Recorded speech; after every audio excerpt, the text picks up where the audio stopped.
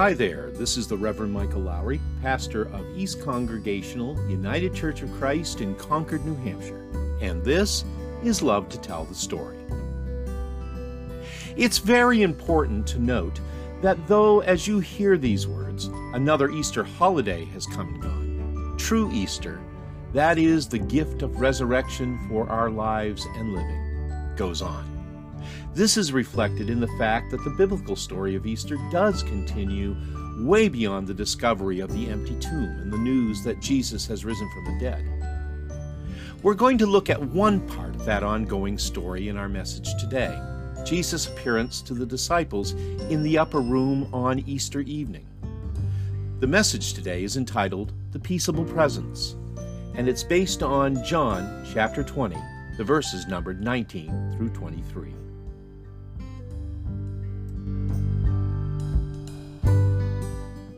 Well, all I've really got to say here is that it's a good thing that we all know the Easter story the way we do, because given the readings that we've shared over the past couple of weeks, you gotta wonder where all the happy endings are. After all, as you'll remember from last Sunday, our Easter reading of Mark's resurrection story ended with the women running away from the tomb, seized, Mark says, with terror and amazement, saying nothing to anyone about it, so stunned and afraid that they were over what they had seen and experienced. And now, this morning, we've got this passage from John that Myron just shared with us that begins with the men this time, all cowering behind locked doors, quite literally paralyzed with fear. For those of us who are still seeking a definitively triumphant end to this whole Maundy, Thursday, Good Friday narrative, this would not seem to be it. For here we are, still, even now, as John tells the story, in the evening on that day, the first day of the week, understand we're talking about Easter evening here, still waiting with the disciples amidst their lingering hopelessness and fear. Put it another way, the disciples are hiding out.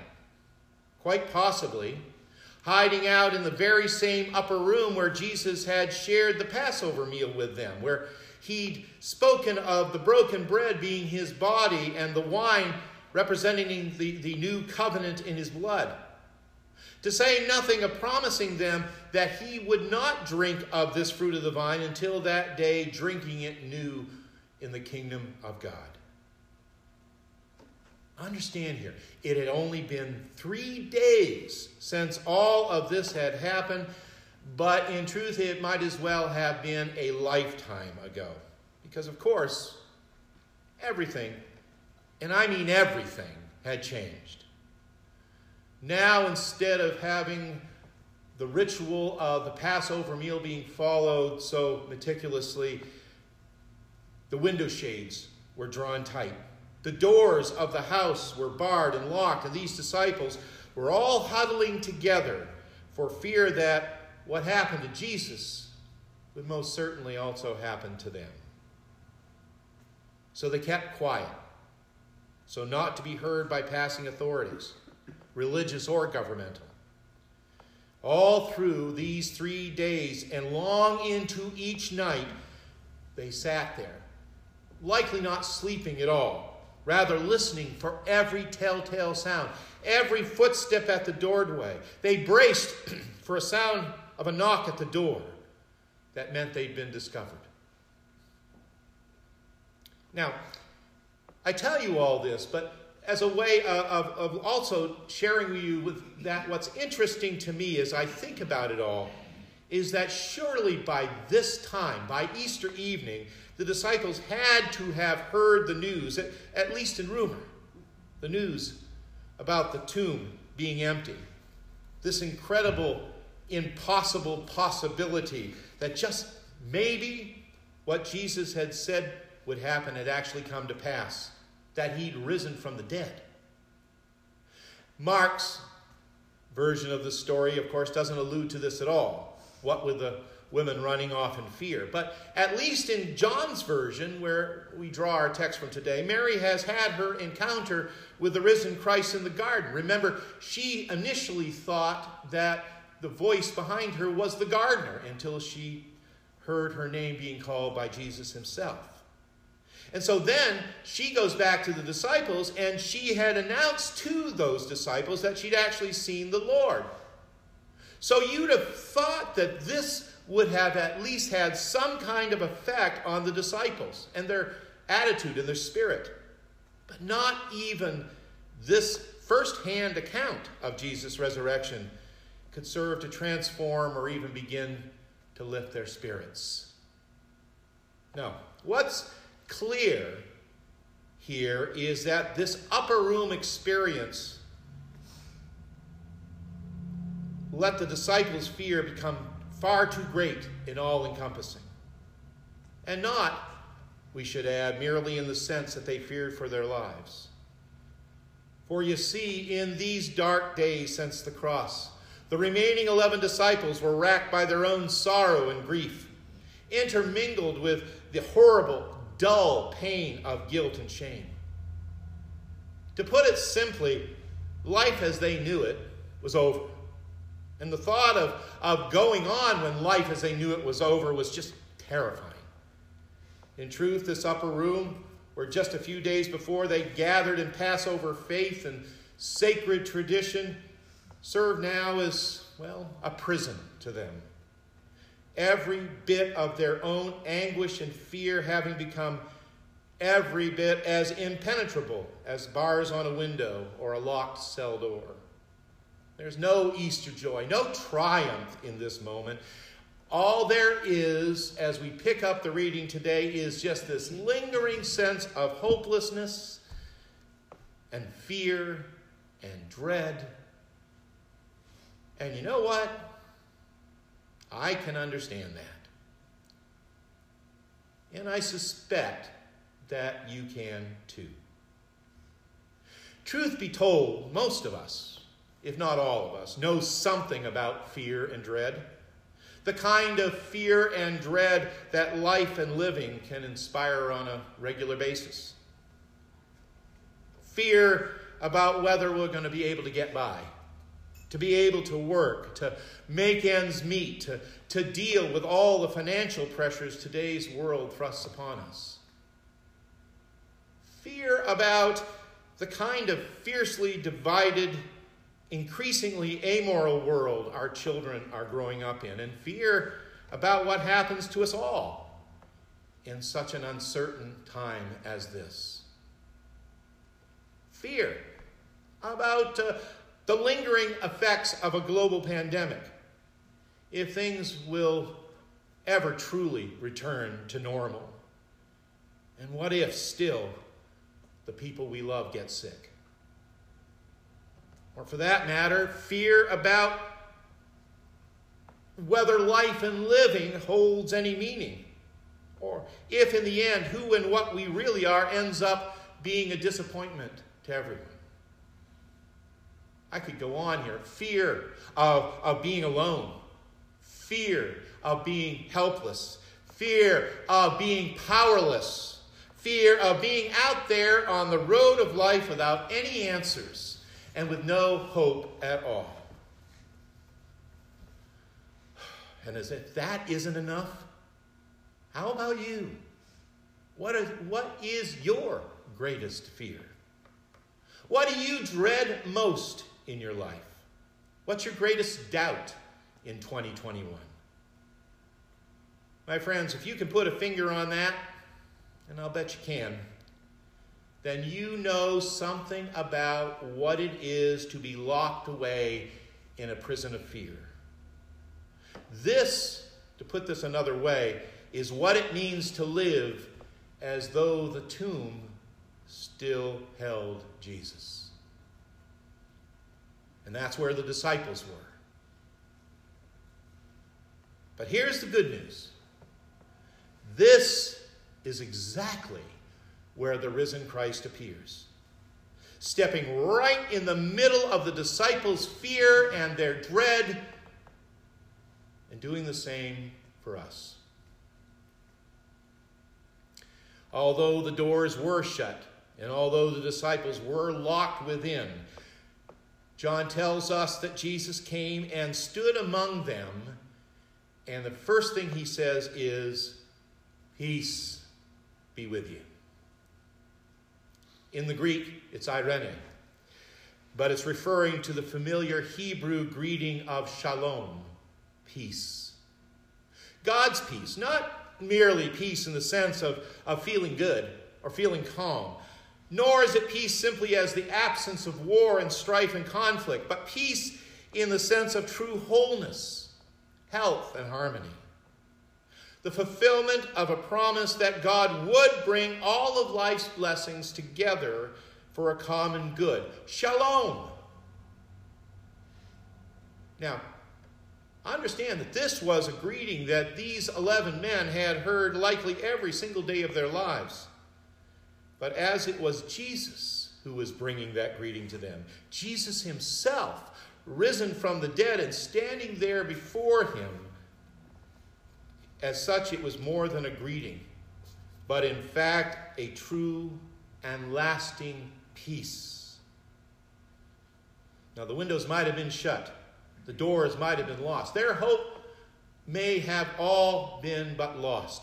Nonetheless, Jesus was there. The risen Lord had broken into the disciples' upper room prison to free them from their fear, showing them his hands and his side, assuring them that by his very presence that nothing, as Paul would say later, nothing in life, death, or all creation would ever be able to separate them from the love of God in Christ Jesus. You see, this is the gift of resurrection, friends. That amidst our fear and our dread, through our confusion and the lingering anxieties we have, in the challenges of our lives, and even in the middle of the obstacles to our faith, the risen Lord stands with us and brings us his peaceable presence, fortifying our faith so that we might withstand the doubt. When the disciples saw Jesus standing there, of course they rejoiced. And it's no wonder that immediately they were able to open those locked doors and go and boldly witness to what they'd seen and experienced. Think of this for a minute. They went from being fear-filled followers to fearless missionaries in a single moment, just like that.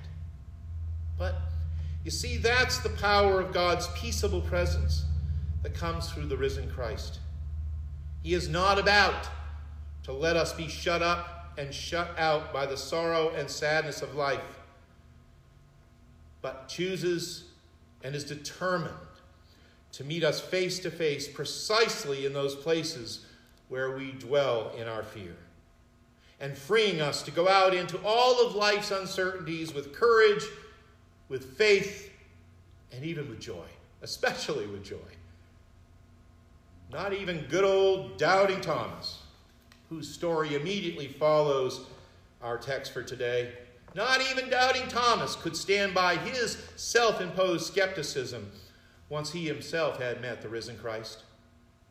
Even when he'd been given the opportunity to get the kind of proof he said he needed, in the end, all it took was Jesus' presence and his peace manifest in his Holy Spirit for Thomas to believe. And here's the thing. It's a peaceable presence that is ours as well, even today. Now, we weren't there with him in that upper room prison on that Easter Sunday evening. But just as I suspect we know what it is to be imprisoned by our fear, I also would wager a guess that we've had the experience of having the breath of God's own Spirit blow divine peace into our lives right in the middle of that fear. Perhaps it has come to us in the inexplicable moments of grace when our despair and confusion is transformed into a palpable sense of serenity, and dare I say, even power. Moments when we really, logically, don't think we have any reason to be calm, but we are. Perhaps we felt it in a time of prayer, or shared it in a community of faith, or from the embrace of a kindred heart. The point is that we don't need to see the risen Christ. We don't need to put our fingers in the mark of the nails or our hand in his side in order to believe.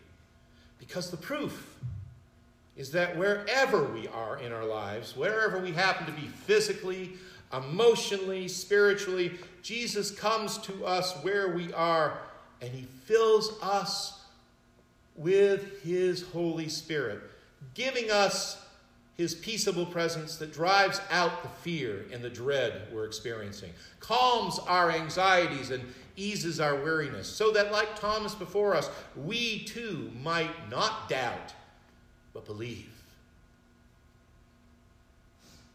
Some years ago now, there was a very powerful piece in Newsweek magazine, back when it was still a magazine, written by a man by the name of James Harford, a writer and educator from San Antonio, Texas. And he wrote in this essay about how, when he learned that he was dying from the HIV/AIDS virus, decided right then and there that he was going to do everything in life that he'd always wanted to do, against, I should add here, the emphatic advice of his family, his friends, and his doctors. He set out to take a cruise on the River Nile. He explored just about every street in the city of Cairo, despite warnings that there might be terrorists there and he would get shot. And he literally crawled around the burial chambers of the Great Pyramids, despite whatever germs or infections might have been in there. After that, he decided he was going to go snorkeling in the Caribbean. He explored Mayan ruins, and when that was all done, get this, he cashed in the remainder of his retirement money and he bought his dream sports car. And he drove it all around Texas with great joy. You need to understand, and Harford explained this himself, he was a self-described practical, cautious man. He was a family man. He had a wife and children. He had people to take care of. But he said that this uncertain future gave him the freedom to travel the world and do everything he'd ever dreamed of doing, and to do it without fear. And the upshot is that rather than killing him, all this increased activity actually served to improve his health. In fact, his prognosis was so good 2 years after he'd set out on all of his travels to do everything, as they say, on his bucket list, that he was forced to sell his beloved sports car.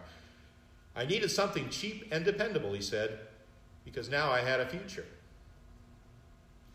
Now, I'm not sure how much faith played into James Harford's stories, although I will say, last night I looked him up and discovered before he eventually passed away, and after many years working as an advocate for those living with HIV, he was also an active member of a Presbyterian church there in San Antonio. And it struck me that in a very real way, this story illustrates what happens when God's peaceable presence comes into play.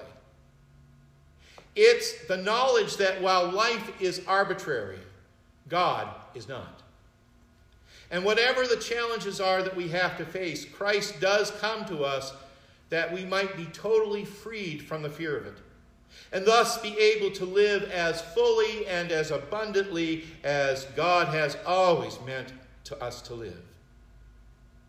And isn't that, after all, the whole reason that Christ has come?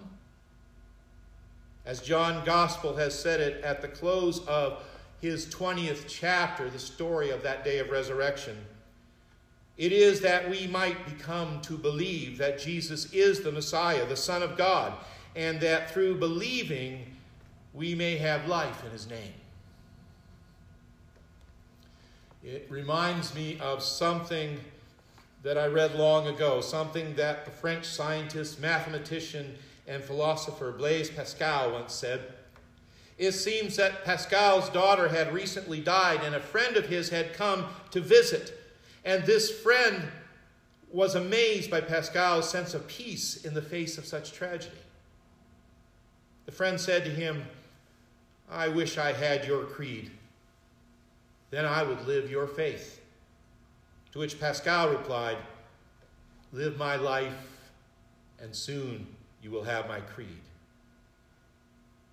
Truly, friends, the faith that frees us to live abundantly, joyfully, and eternally is a faith that's not ultimately about words printed on a page or found in verses memorized, but is experiential. It's about a real Savior who conquers death and who comes to us amidst all of our real life fears so that he might set us free now and forever. We need not be afraid of what this world and what the uncertainty of this life brings to us.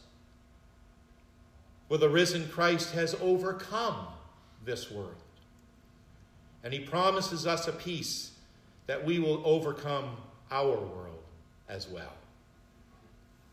So breathe on us, breath of God. Fill us with life anew. Come to us as the risen Christ, that we might be free. And may our thanks always be unto you, O God. Amen and amen.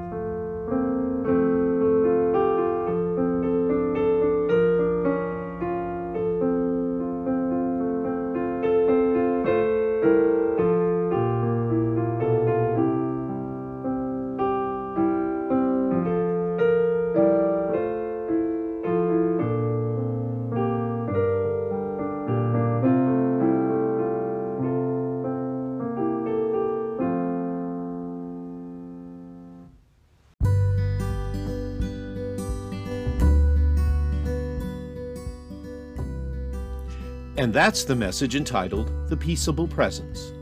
It was recorded as part of our April the 11th online service of worship at East Church. And by the way, that was our organist and director of music, Susan Goulet, there, performing Breathe on Me, Breath of God.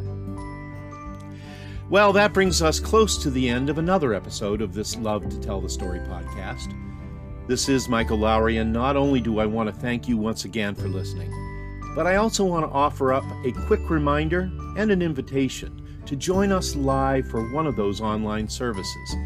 They happen each and every Sunday morning at 10 o'clock via Facebook Live on our East Congregational Church Facebook page. We'd love it if you could share in our worship with us. So, until next time, stay safe, be well, and may God bless you with a great day every day. Talk to you soon.